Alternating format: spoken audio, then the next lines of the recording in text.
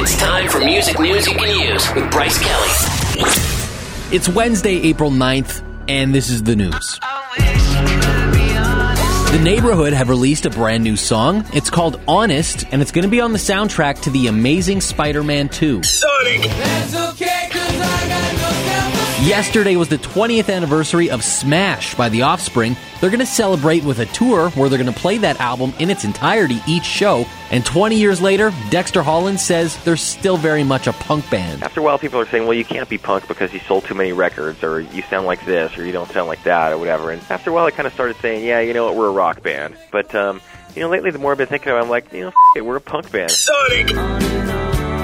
And Weezer continue to work on a brand new album, but this week they took a little time out to go to Jack White's studio in Nashville and record an acoustic song. No word just yet, though, on when we can expect to hear any of this new music.